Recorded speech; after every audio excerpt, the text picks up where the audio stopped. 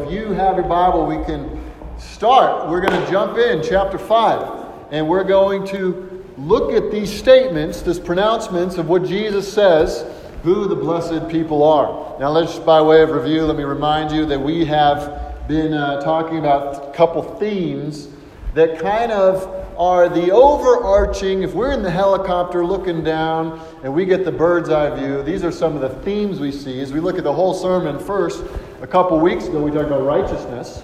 The idea that Jesus is calling us to not relax on any of the commandments. He's come not to abolish the law, but to fulfill it. And that if we relax on any of the commandments, Jesus would say that we are least in the kingdom. And then he goes on to describe how there is a superior righteousness that's commanded from every one of us. So this is what we are called to as a church, to strive, to work, to take hold of that life that Christ has given to us. And it shows itself out as we walk in obedience. But there's another theme, and this is what we talked about last week. It's not only righteousness, living in accordance with the revealed will of God. It is also this idea of blessedness, that when we live in accordance to the righteous calling that God puts on our lives, we experience the blessing that God has for us. And that word blessing, what we talked about last week, has the idea of happiness. We're going to talk about this a little more deeply, but it's amazing that we see in Scripture that God is actually really concerned about your happiness. When He created the world, He created a good world. He kept saying, it's good, it's very good. And then He created people. And it says the first thing He did to those people was that He blessed them. He was interested in blessing them. He was interested in their good, their eternal good. And so He was interested in blessing creation. And then Jesus comes. After years and years and years of the people of God only ever deserving the curse, Jesus comes and He stands up in front of the people and He declares, blessed.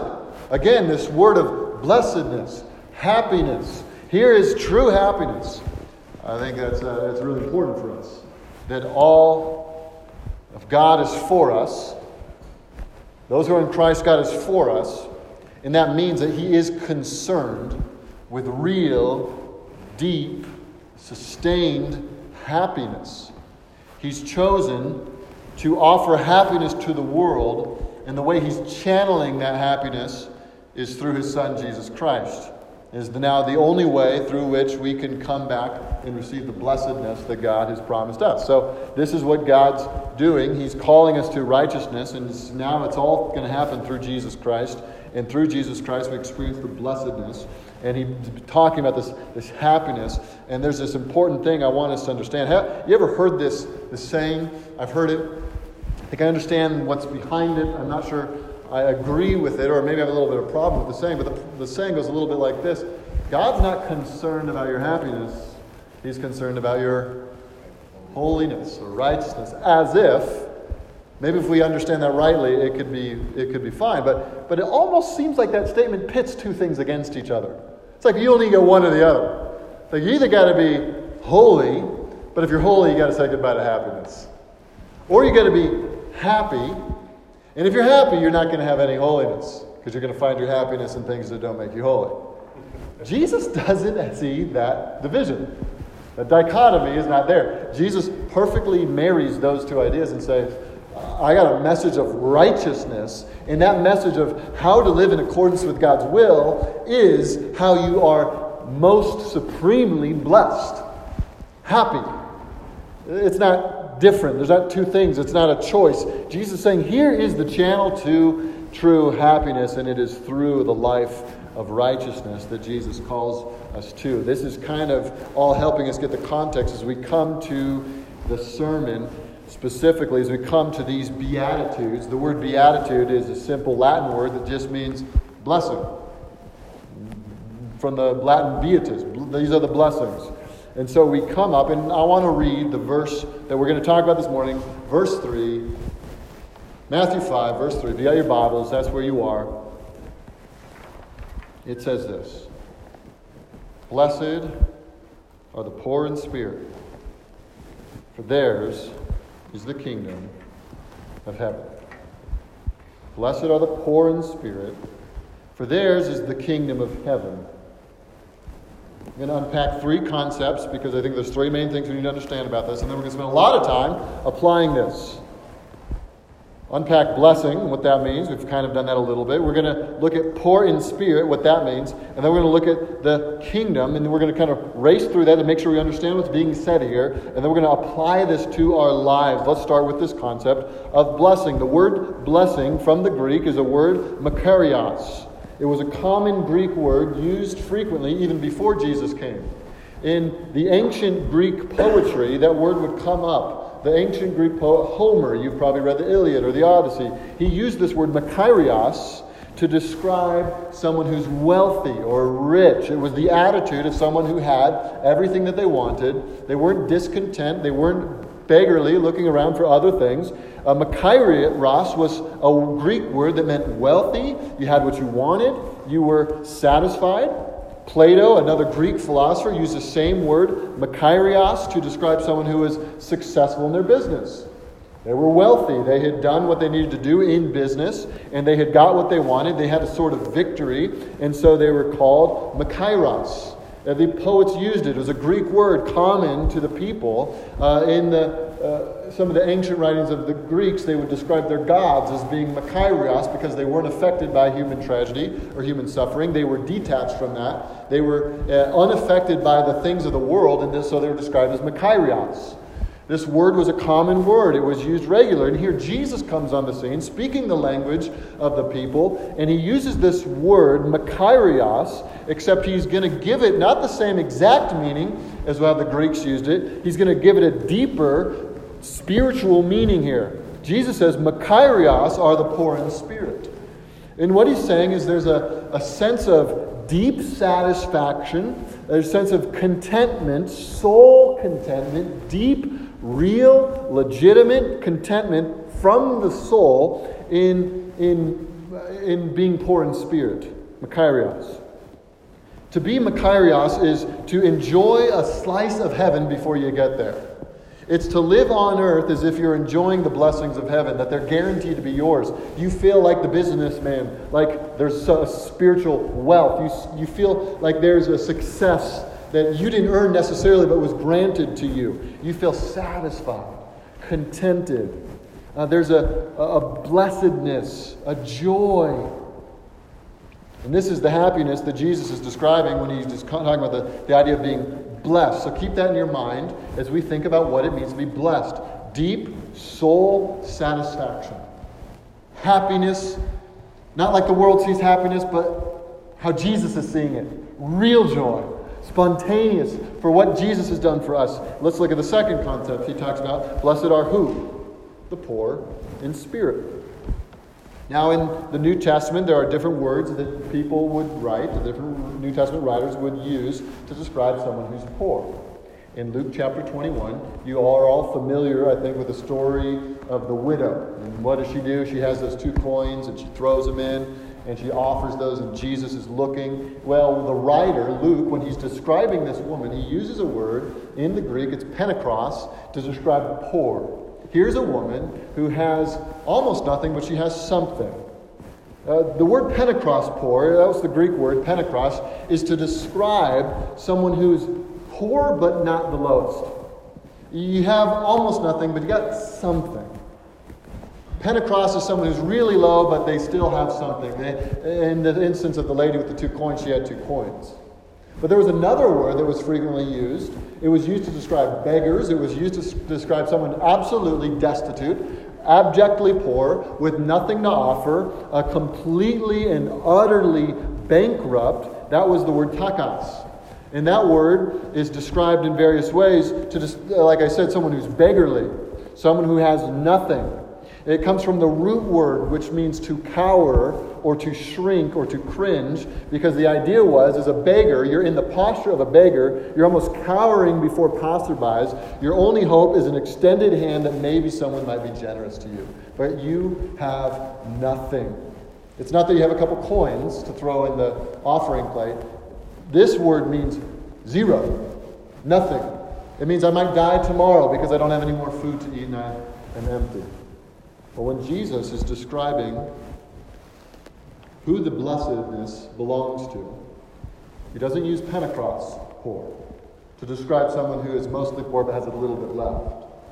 He uses ptakos, poor, which means he's describing someone who, in their self-evaluation, when they evaluate who they are, their capacities, their resources, their accomplishments, these people recognize they have nothing. They don't look in the mirror and put out their chest and boast in how strong they are. These are the people who look in the mirror and say, I have nothing. I've done nothing. I've accomplished nothing.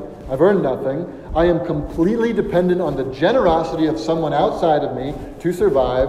I have nothing, no abilities, no strengths of my own, no talents of my own. It is looking at all that God has called us to do, all that God has called us to be, and saying, I cannot. I don't have what it takes.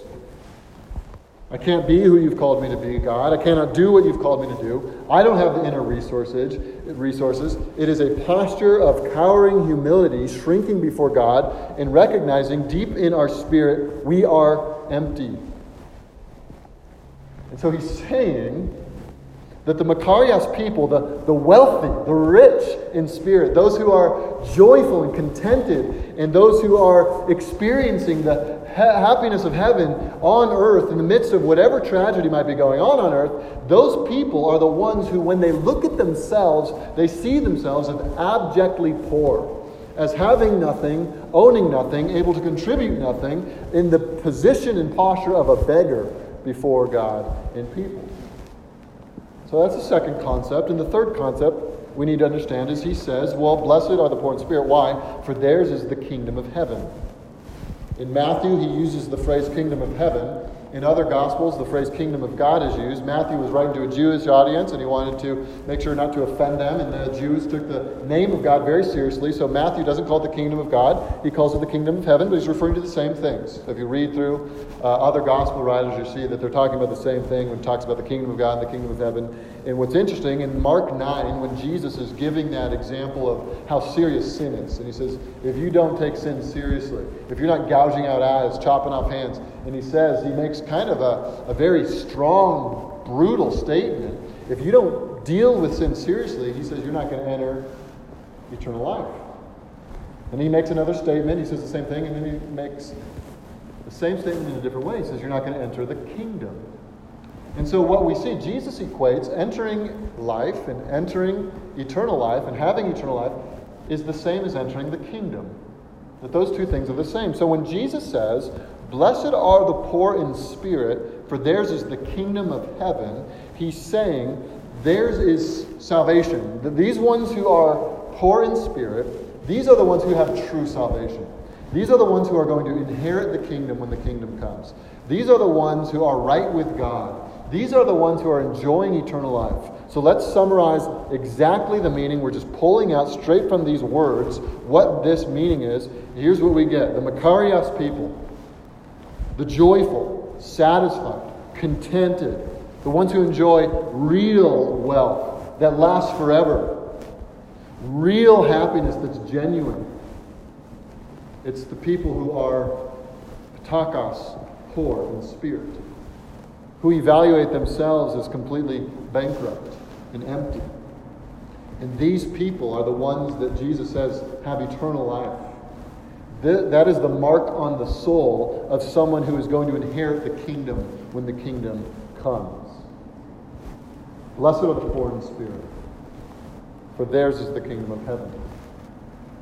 Simple to understand, a lifetime to apply, right? So we're going to take the next few minutes here to unpack. I want to look at 4 takeaways for how this shapes us individually and as a church. 4 takeaways from this reality that it is the poor in spirit, or we could say it this way, those who are completely humbled. 4 takeaways that help us understand how this fits into our lives, that those who are totally humble are the ones who experience the blessing of knowing that the kingdom is theirs. Here's takeaway number 1. If you're a note taker, here we go. We can begin now. Number 1, we are free to admit inability. We are free. You are free. You have been freed by this statement to admit that you're frail. You're free to admit that you don't have it all together. You're free to admit that you are unable to do some of the things that God has called you to do. See, this is an interesting thing. You grow up in our culture, and you are taught from the moment you're born, whether it's from the society around you, the movies you watch, or the things you read, is that you have what it takes within you to figure this life out. I mean, you watch the Disney Channel for any time at all. You go in the movies that are coming out these days, and it's all about expressing yourself and doing it yourself and follow your dream and just put your mind to it. You can do whatever you want. It's like this magical phrase, I can do whatever I want. Just put my mind to it. As if that enables me now to do whatever I want. This is crazy. But the underlying idea is that you have what it takes. The underlying idea is the world is trying to convince you that you have what it takes to do what you want into the world. And this idea can creep into the church, right? So we got what it takes. We can do this. We can do whatever we want. We just need to put our mind to it. I can. We can. Let's do this. Nike's slogan, right? Just do it. You got the resources. You got the strength. You got the capacity. Now let's put these things together and let's go for it because we got what it takes. And Jesus comes along and in one sweeping statement sets that whole idea aside. He does it in a single sentence. He says, no, it's the poor in spirit. It's the ones who recognize they can't. It's the ones who recognize they're empty. That's the mindset of the Christian. And that's the mindset of the church, is that we say, we can't do this. Whatever's before us, we can't do. I remember reading about John Piper in his early days. He was asked to speak at a college campus, and he gets up front. He speaks about the Christian life. He shares the gospel, and he's powerful. And at the end of the sermon, asks for questions, and there's a hand, of course, in the back that comes up, and the college student says something along the lines of, so you're saying that Christianity is just a crutch, huh? Christianity is just a crutch to help you get through life. Isn't that right? The way you're describing it makes it sound like Christianity is just a crutch. And John Piper paused and looked at the student in the back and said, yes, that's what I'm saying. That's exactly it. And I would go so far even, let's take that further. It's not only a crutch, it's the ambulance, it's the gurney, it's the hospital, it's everything in between. We are not strong in our own strength, and Jesus is freeing us to admit that. If you have been someone who all your life you have been pressured to perform, pressured to live up to the standard, or maybe it's your own perfectionism that you put on yourself, and you want to make sure that you're good enough, strong enough, you have enough, well, here Jesus frees you and says, no, the way up is down. Is by recognizing that you have nothing. Jesus isn't saying, now become poor in spirit. He's saying, no, there's blessing in admitting and coming to the reality of knowing the truth about yourself. And the truth about yourself is that you are poor in spirit. Admit it.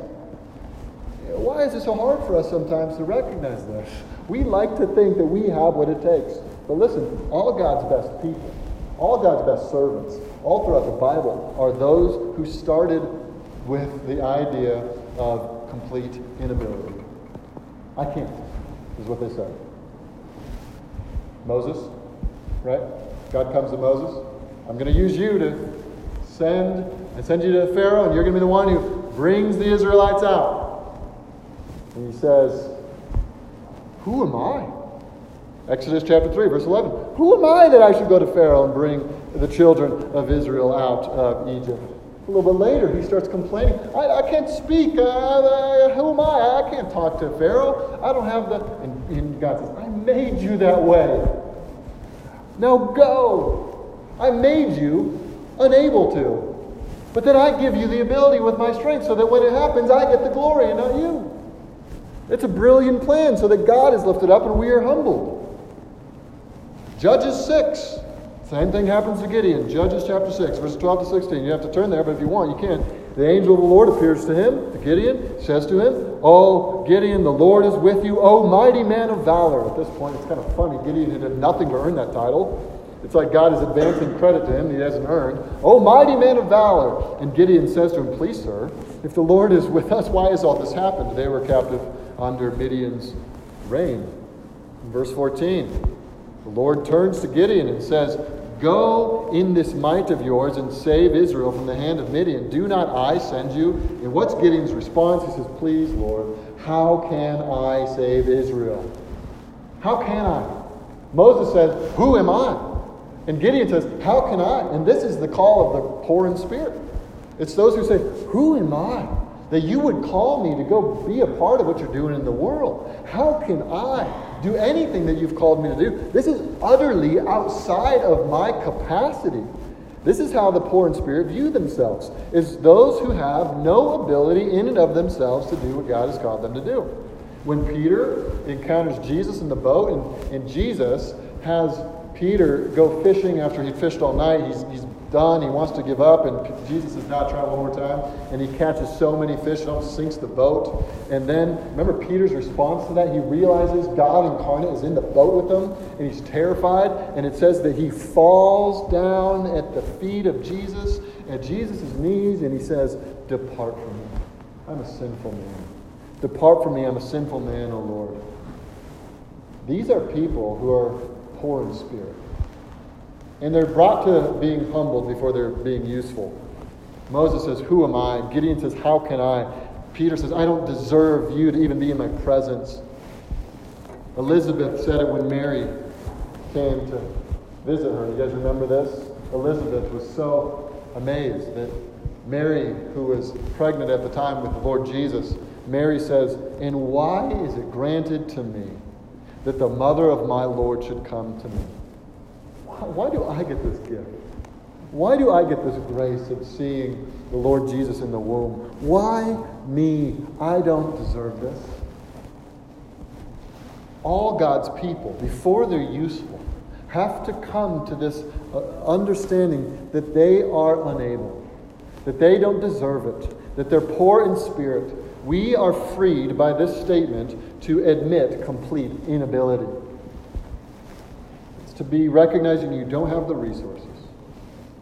See, if you picture a beggar, I don't know if you've ever seen a beggar on the sidewalk checking his pockets and looking for change in the pockets or the clothing that he's wearing, because he knows he's got nothing. Instead, what's the posture of a beggar? He's looking outward, his hands up. He's hoping that the generosity of someone outside him will be able to contribute to him. And this exactly is the posture of us if we're poor in spirit. It's not that we're looking within. Who's got the gifts around here? Who's got the strength here? Who's powerful enough to lead this thing?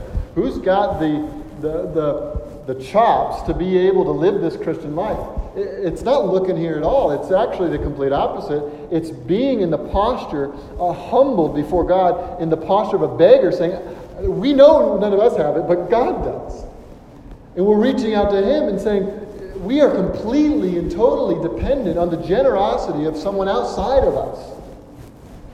And so every morning you wake up and we say, I can't live this life. I can't be the husband I'm called to be. I can't be the father I'm called to be. I can't be the friend I'm called to be. I can't be the witness I'm called to be unless you help me, God. I'm poor. And there's such freedom in recognizing that you're poor. We stop looking inwardly to help. We look away from ourselves. We have nothing to commend ourselves to God. We do not rely on our own abilities. We do not rely on our own talents. We do not rely on our education. We do not rely on our intellect. We do not rely on any achievements we've made, any systems we've built, any businesses we started. We don't look to any of this stuff, any talents we may have been given by God. None of this is anything that we look to. We don't look to our rituals that we do as a church. We don't look to the positions we have. We say, with Paul, I consider everything I've done, everything I've ever committed my life to, aside from Christ, is rubbish. Nothing. I bring nothing to the table here. Jesus would say it in a way that absolutely offends us in the modern American world. He would say this in Luke 14:26. Listen to these strong words. He says, if anyone comes after me and does not hate his own father and mother and wife and children, listen to this, brothers and sisters, and even his own life, What a strong statement. He cannot be my disciple. Hate in this context isn't talking about you loathe someone. Jesus is saying you got to hate your own life to be able to be my disciple. Now let's talk about what that word means. Hate doesn't mean that I loathe someone or despise someone. In this context, how the Jews used this word, hate was a comparative word, which meant I don't love you as much as something else. For example, if I got my baby Jack on the floor, and let's just imagine I also have a puppy, and Jack's sitting there rolling around, and the puppy comes and starts to growl at or starts to try to take a nip at my child, you know what I might do to the dog? I might kick the dog. I might boot that dog out of the room. Now, does that mean I don't like the dog? No, I love the dog. The dog's my dog. It's a good dog. We might like the dog in any other circumstance. But when that dog is threatening one of my children, then I act. And if you were to just see me kicking the dog, you might say, hey, you hate that dog. I said, no, I just love my kid more. I love my kid more than I love the dog. And now here, what Jesus is saying here is that you must hate your own life. This is what he's saying. He's saying when you compare your life aside from him, without him, you compare it to life with him, you hate what you've done, you recognize it is nothing, it is far inferior to the life you have with Christ. You recognize that there's nothing that you've ever done in your life that matters outside of Christ. That all the trophies are trash. That the empire you've built outside of Christ is an empire of dirt. It means nothing. To be poor in spirit is to look at the works of our hands and say, rubbish. Count it all as loss. This is what it means to be poor in spirit. We need to be people who can admit failure, weakness, frailty. I think the biggest problem isn't that you're weak. That's a byproduct of being a creature. Your biggest problem isn't that you're weak. But your biggest problem is that you think you're strong. I speak for all of us. My biggest problem is the delusion that I can apart from Christ. Whenever we say, I can, without looking to the resources that Christ has offered for us, we're operating in a spirit that is not poor because we're thinking that we actually have something to offer him. So we're freed to admit our own inability. We say we cannot. Here's the second application to our lives here. We're warned here. This statement offers a little bit of a warning to us. We're warned against faking it. We're warned against faking it because he says, blessed are the poor in spirit, which is to describe the deepest part of you, the core of who you are. You consider yourself to be poor. So this isn't referring to an external kind of humility, a kind of faux humility. This is referring to the deepest, realest part of you that when no one else is around, when you're even just in your own bedroom by yourself, evaluating who you are, the deepest part of you says, I'm empty. So let's talk about a little bit about what poor in spirit isn't. Being poor in spirit isn't false humility. It's not false humility. Isn't it funny that the moment you think you're humble, what does that mean? It means you're not. The moment you say you are, you aren't. It's one of those tricky, slippery ideas that as soon as you think you got a grasp on it, it's gone. Humility is tricky that way. As soon as we start thinking, hey, I'm doing a pretty good job being humble. In fact, I'm more humble than all of you. I'm the most humble in the room. The moment we're going down that road, it says something's out of whack. Because we're not humble if that's the way we're thinking. And what's interesting is that sometimes we know we should be humble, and so we try to be humble without actually addressing the heart. We try to act humble. The way we talk and the Christianese and the language, and we try to really, the affectation of our voices and the weird trying too hard spirituality, we try to become humble when really the heart's not humble. We just try to, okay, I need to be humble. I'll start acting humble. And the heart hasn't ever been humbled, and so we're just putting on a show, really. Isn't this the temptation for all of us? And pride can take a billion different shapes. It's a shapeshifter. And so you can be the most religious person and be the nicest person And it's all faux humility. It's not real. It's not poor in spirit. It's actually, I remember all through college, I really struggled with this. I'm fooling you if I would say I'm done struggling with it. This is something that to this day, it is part of my pride to be nice, not because I'm genuinely loving you, but because being nice gets me something in return. What a shame. What an absolute shame. That we are so twisted by the fall. Our sin is so deep that we can try to be humble. And in our attempt to be humble, we are actually acting more like the hypocrites than Jesus. How often do we think pretty highly of our lowliness? It's sham humility. It's false humility. How often are we trying to impress each other with how spiritual we are? It's sham humility. I mean, wouldn't this be an awful place? If all the time we're just trying to impress each other with how spiritual we are? And no one is free to actually be who they are with the struggles they have? We're all trying to act like we have it all together. False humility. It's not something you wear or put on. It's genuine, deep, poor in spirit. It means you have an encounter with God and His holiness, and the law has crushed you, and you go down on your knees before Him, spiritually speaking, recognizing that you're empty, you have nothing to contribute to Him, you have nothing to commend yourself to Him. You look around and you see everyone higher than me. I have done nothing, deserved nothing except His condemnation, but by the grace of God, He saved me. And so I'm poor in spirit. It's not false humility. We're warned against faking it. Here's another, this is what poor in spirit isn't. Poor in spirit doesn't mean you change your personality either. We will sometimes try to manufacture being poor in spirit. And if you're a natural leader or you're naturally loud, you go all Eeyore and you kind of become a moper. Well, that's not being poor in spirit either. It's not those who are assertive suddenly become non-assertive. And this also doesn't mean that if you're naturally quiet or you're naturally reserved, that doesn't mean you're automatically poor in spirit. He's talking about a spiritual reality that's taken place, not something that's just a kind of personality. If you're naturally more energetic, suddenly you become less energetic. That doesn't mean you're being poor in spirit.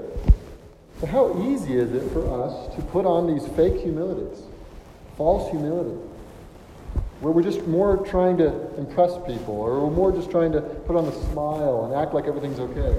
Sometimes these habits, let's be honest, can become so ingrained it's hard to know if they're real or if they're not in our own hearts. Our habits are so ingrained of just putting on a face. We tend toward flattery. We tend toward hypocrisy. We don't like sharing any issues that we might have because we don't want people to think more lowly of us. Well, how do we know if we are poor in spirit? There are a couple things you could think about. Maybe you could jot these down. How do you know if you're poor in spirit? Here's one of them. If you're poor in the spirit, your life is going to be promoting the gospel. The whole point of God's revelation to mankind, the whole point of His coming to earth in the person of Jesus Christ, the whole point of His death on the cross and His resurrection is to humble humanity, is to call what it really is, call out the shots in terms of who we really are. And we have so exalted ourselves that God is saying, no, see yourself for who you really are. Humble yourselves. And the more we walk in pride, the more we're at a billboard that says, God is not great, I am. But the gospel shatters pride. So that we become a walking billboard that says, I have nothing. Christ is all. Christ is all. Our life, we will naturally speak about the greatness of Jesus because that will be the only riches we have. We won't have anything else to boast in if we're truly poor in spirit. If we're truly poor in spirit, we'll promote the gospel. Here's another way. If we're truly poor in spirit, we'll have strong relationships. Think with me about this. When was the last time you got offended? When was the last time you got hurt in a relationship? Isn't it true that often we're offended because we see ourselves up here and someone treats us as if we're down here, right? And so when someone treats us as if we're down here and we see ourselves as up here, we get a little hurt. Don't you see how deserving I am? Respect me. Treat me better. I'm up here. But wouldn't it be different if we were all poor in spirit and if we went like this and we saw ourselves as down here? And if someone treated us here, what an extreme honor that you would treat me that way. Suddenly our relationships, we treat each other with honor and dignity and joy, that we would be treated with any kind of love or fairness. What a privilege, what an immense joy that we could be ones who love each other. None of us deserve it. But sometimes we're seeing ourselves up here, and so we're really hurt when someone treats us as if we're down here. But if we're down here and someone treats us as if we're down here, what do? We say, yep, it's about what I deserve. I'm okay with that. I got no problem with you treating me that way. And so a couple things happen when we actually become poor in spirit. We become those who love and enjoy the relationships around us because we feel pretty honored to be your friend. And we also become basically unoffendable because you can't treat me any lower than I already see myself.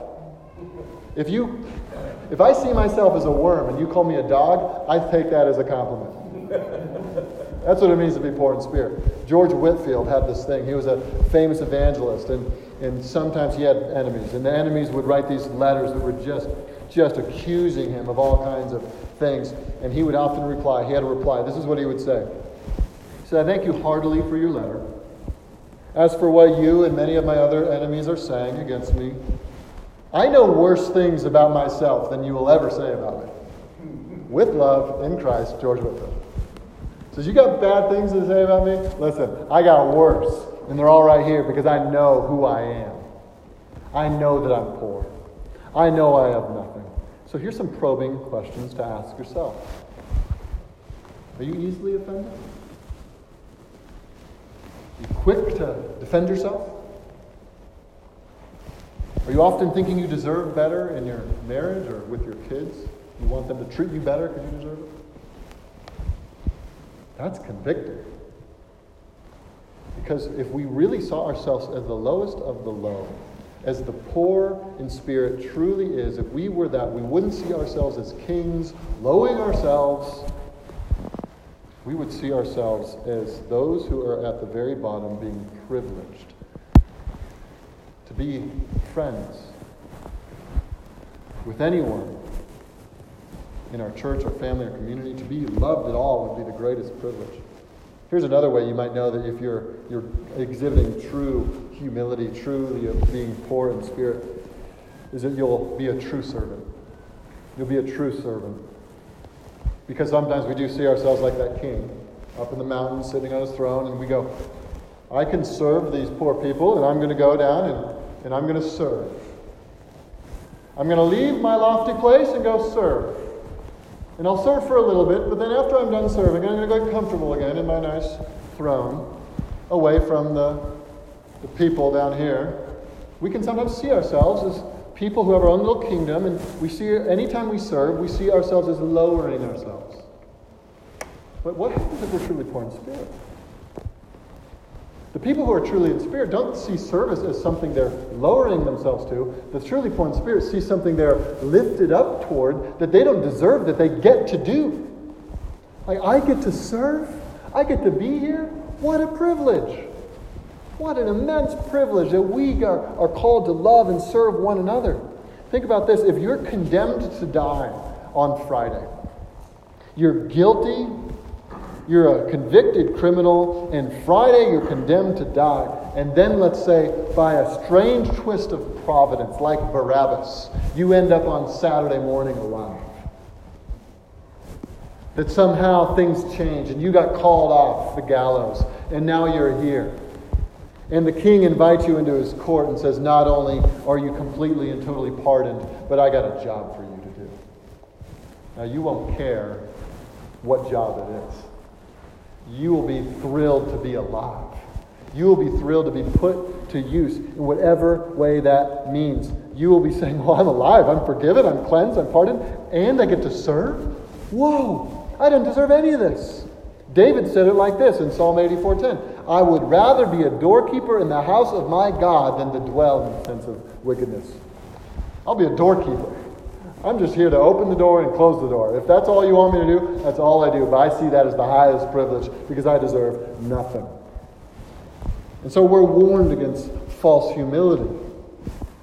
We're warned against false humility. We need to really see ourselves as this. And if we are seeing ourselves as poor in spirit, we will be servants. We will have strong relationships where we're not easily offended and we're easily able to receive the friendship of anyone. We won't put on false humility. Here's a third application. Here's a third application of this reality of the poor in spirit are the ones who are blessed. We are reminded of the full gospel. We're reminded of the full gospel. He starts by saying the poor in spirit are the ones who are blessed. We got to camp on this for a little bit.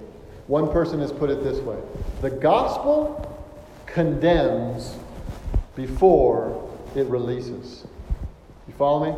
The gospel condemns before it releases. There's kind of a hippie gospel that's going around with this. You guys hear the hippie gospel? Jesus loves you. God loves you. Has a wonderful plan for your life. That's it. It's the end. Nothing more. You just got to accept the love of God. Nothing about sin. Nothing about heaven. Nothing about hell. Nothing about the law. Nothing about repentance. Nothing about turning your life over to Christ. Nothing about the reality of sin. And all you're asked to do is just pray this prayer, and God will save you forever. Welcome to the family. And this is kind of, the love of God is true and real and good, but there's something half about that gospel, right? The gospel is not merely the love of God. There's a whole other side of the gospel that we need to make very clear. We got to talk about the reality of sin. There was a pastor on sabbatical this last summer that I follow, and this last summer he visited all kinds of different churches, and he visited churches kind of outside of the ones you would normally visit, just kind of the popular churches, ones that a lot of the people are going to these days. And he wrote an article, and he titled the article, "Lessons from the Worst Sermon I Ever Heard." And so after kind of compiling some of the thoughts of all the things he said, here are my informal notes from the summer. And he had 3 observations about the sermons he was hearing again and again and again. Number 1, he said this: less than half of the sermons mentioned that Jesus died on the cross. So you're listening to a bunch of sermons, only half of them are mentioning anything about the cross. Secondly, he said, not once did any preacher explain what sin was or why we need to be saved from it. It's a tragedy. There's no gospel without that. Third, he says, not only once in 3 months did a preacher mention that Jesus was raised from the dead. Okay, so the 3 things, did you follow? Less than half are saying anything about the death of Christ. 1 preacher talked about the resurrection of Christ, and none of them said anything about sin and what it is and why we need a Savior. Now, I think the reason we don't talk about the death of Christ that much or the resurrection of Christ that much is just no one's talking about sin. And if no one talks about sin, well, what in the world do we care about what Jesus did?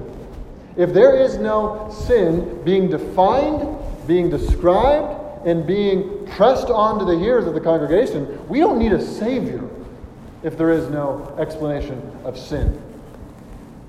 And so this is what the Sermon on the Mount begins with, is that we need to be clear that the message of the gospel absolutely bankrupts us. It shatters us first before it builds us back up. The gospel is not merely that God loves you and has a wonderful plan for your life. The gospel starts with the bad news that you are a sinner who deserves the wrath of God, who is under condemnation, and can do nothing about it in and of your own strength. That's where the gospel begins. The gospel starts by showing you that you're on the gallows. The noose is chafing around your neck. And at an undisclosed time, the floor will drop out from underneath you, and you will die in your sins. That's where the gospel starts. It's not fun to talk about, but it's true, and we need to hear it. And the glorious part comes next. That's the first part. It's not the whole part. If we only do that, then we're not preaching the whole gospel either.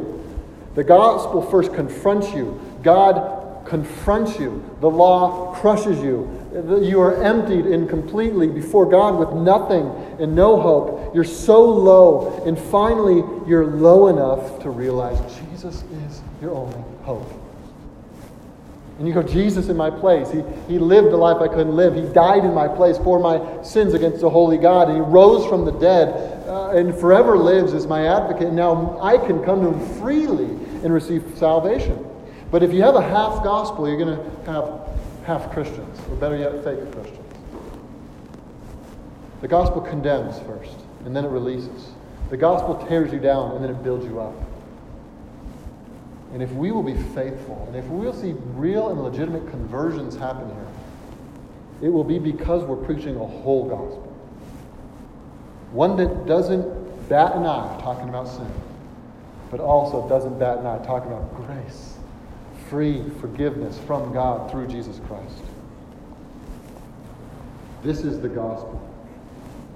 And it breaks us down. It reminds us we have nothing. Here's the last reality here, is we're shaped by hope. The kingdom of heaven, Jesus says, is theirs. Who's theirs? It's ours. He speaks to us all these years later. 2,000 years, he's speaking to a little church here in Rancho Cucamonga and Alta Loma. If you've believed in the gospel, the kingdom's yours. It's ours. It is our inheritance. And we Christians live with heaven like a north star. And we're going through these stormy seas, and we don't know all the tragedies that might overcome us. We don't know the difficulties we're going to face. But God has said in His Word again and again to set our minds on things above. And Jesus says, ours is the kingdom of heaven. That's our true north. That's where we're looking. We don't deviate from staring at the true north where Jesus says, this is your kingdom.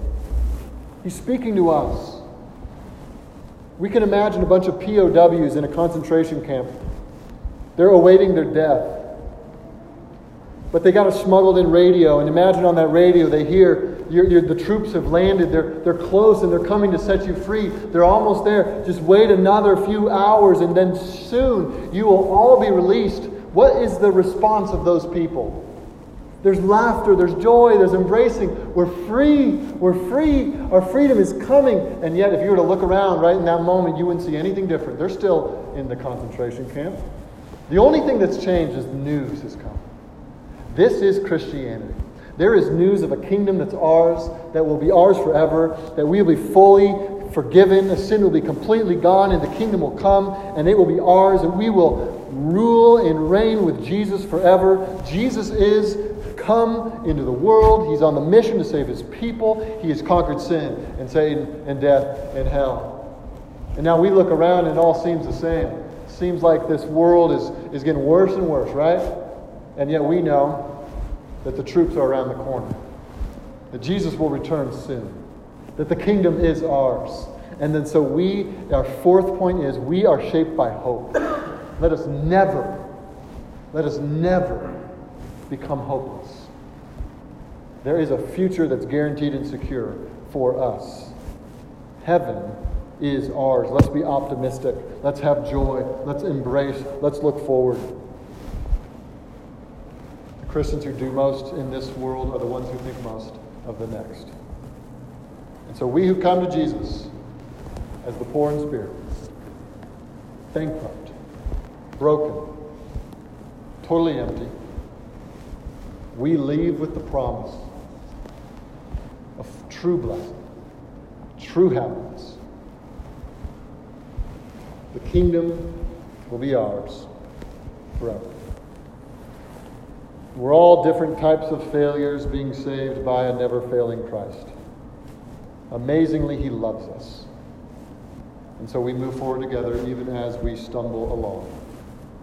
Let's actually believe that blessed are the